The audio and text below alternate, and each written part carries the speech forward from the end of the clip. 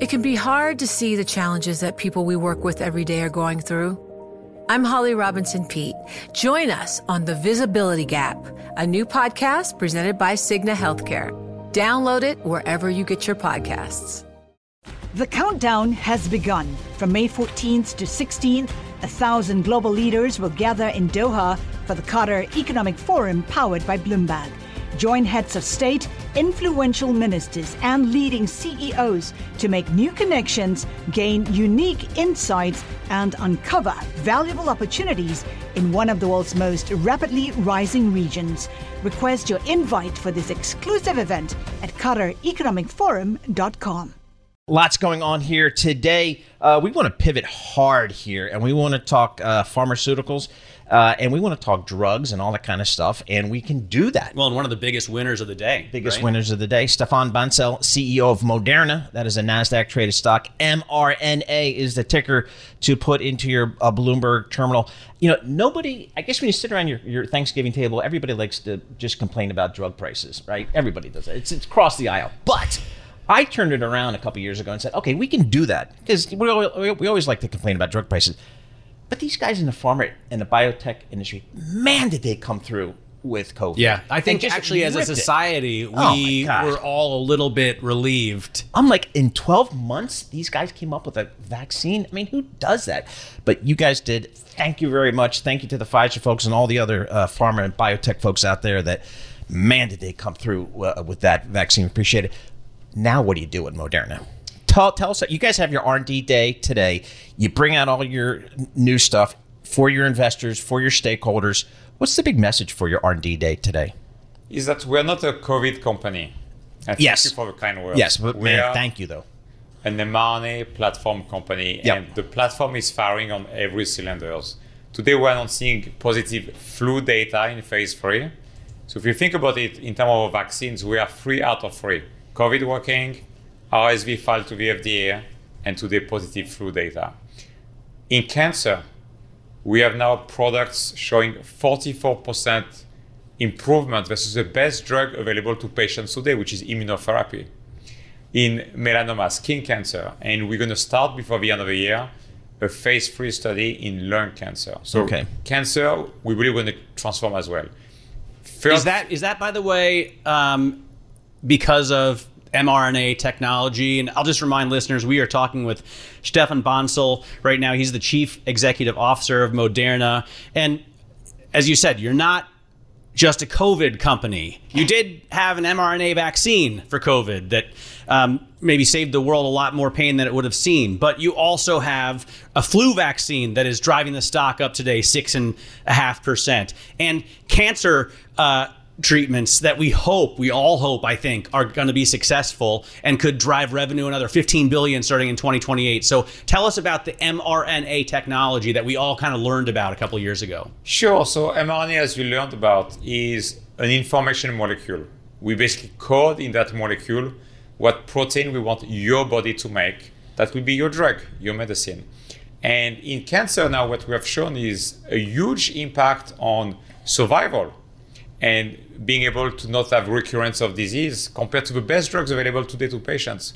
And the third chapter for us after infectious disease vaccine and cancer is rare genetic disease. We are now 3 out of 3 rare genetic disease showing positive data in kids with those diseases that have no hope today. Zero hope. All right, so back to the flu, because we're getting into flu season. What is your flu vaccine? What is new? What is different? Just tell us about what you guys are bringing. What's driving the stock today? Why are people so excited about the flu vaccine? Because first, we're going to be able to participate and provide a very high efficacy flu vaccine. What we've showed in actually other studies is that actually it's as good as the best vaccine on the market for flu. But what people I think are excited about is the idea of combination. Meaning we're going to show before the end of the year, flu and COVID combined in a single shot. So in the following years, you won't have to go and get a flu shot in one arm and a COVID shot in the other arm. They'll be combined. And then over time, we're going to keep adding more and more respiratory virus like RSV to the combination as well. So that you can have only one shot early in the fall at the pharmacy, and then you have a happy fall, or in winter, you're not sick. So, but this is for next year. This is not for this current flu season. Okay, got it. Just want to get clear on the timing. You can still get your flu vaccine for this. Well, I'm going to go down to LL2 and get my flu vaccine. I mean, who doesn't do that? But so with mRNA technology, what's it 3 to 5 years down the road? What do you expect that technology to tackle next, maybe? Yeah. So we're announcing today at R&D Day that we should launch 15 new drugs in the next 5 years. 15 new drugs in the next 5 years. That's kind of incredible across cancer, infectious disease, and genetic disease. We're also working on autoimmune disease. Think arthritis, Crohn's disease, and so on. We believe we're going to bring 50 more drugs on top of 40 we have in development, 50 from the lab into the clinic in the next 5 years. Around 10 new drugs per year moving from the labs into development. So what you see here is a true platform. There has never been platform in the biotech pharma industry. As you know, most drugs go to the clinic. Yep. They fail. 90% of the drugs starting at phase 1 will never get launched. 90%. If you look at Moderna, because of our platform, because mRNA is an information molecule, we are 3 out of 3 in vaccines. We are 3 out of 3 in rare genetic disease. Cancer, incredible improvements, and it's just the beginning. All right, this is all because of the mRNA technology. And I have a funding question then. What happens if, the COVID vaccine revenues don't meet your expectations? Can you still fund that kind of growth? Sure. I mean, if you look at it, we say that this year we should be $6 to $8 billion of sales, which is still a very significant number for turnover. We have $14 billion on the balance sheet that we got through the COVID sales over the last 2 years. And so we can fund around, we think, $25 billion of R&D growth by cash generating by the business and the balance sheet. And we will also not be shy to partner if we have to. We are obsessed about getting those drugs to patients, to the finish line. But if you look at, for example, with Vertex, we partnered for cystic fibrosis for an inhaled mRNA, getting to the lung of the kids that have cystic fibrosis by inhalation. We developed that technology. Yet another fourth cylinder for Moderna to develop a new family of drugs. And so that's what we're trying to do, is to push the boundary of science, get more and more drugs. And if we have to partner, we'll partner. But it's expensive to do. And, because of recent legislation, the United States, the Biden administration passed, the United States is going to not only negotiate prices with drug makers, but set prices with drug makers. Is that a concern to you?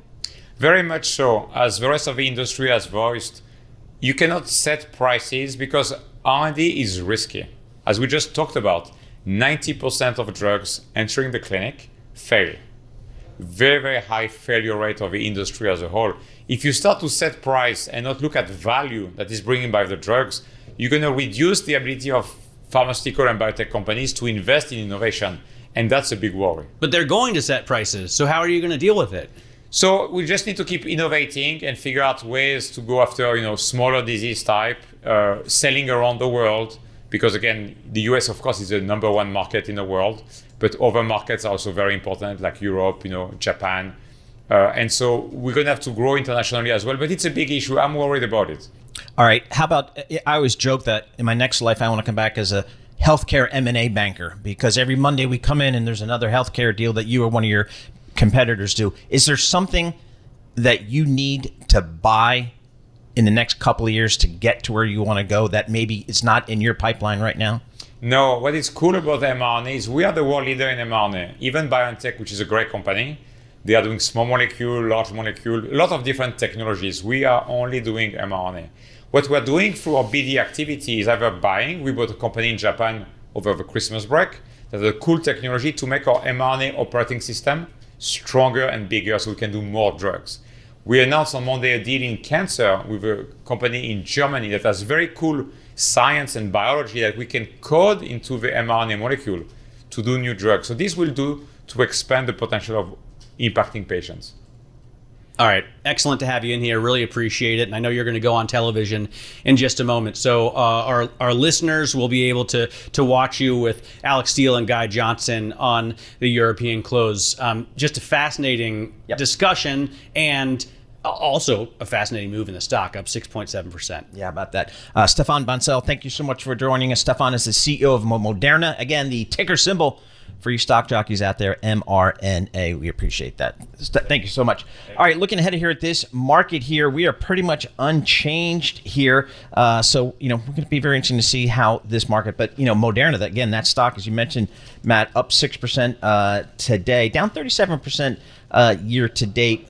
The countdown has begun. From May 14th to 16th, 1,000 global leaders will gather in Doha for the Qatar Economic Forum powered by Bloomberg.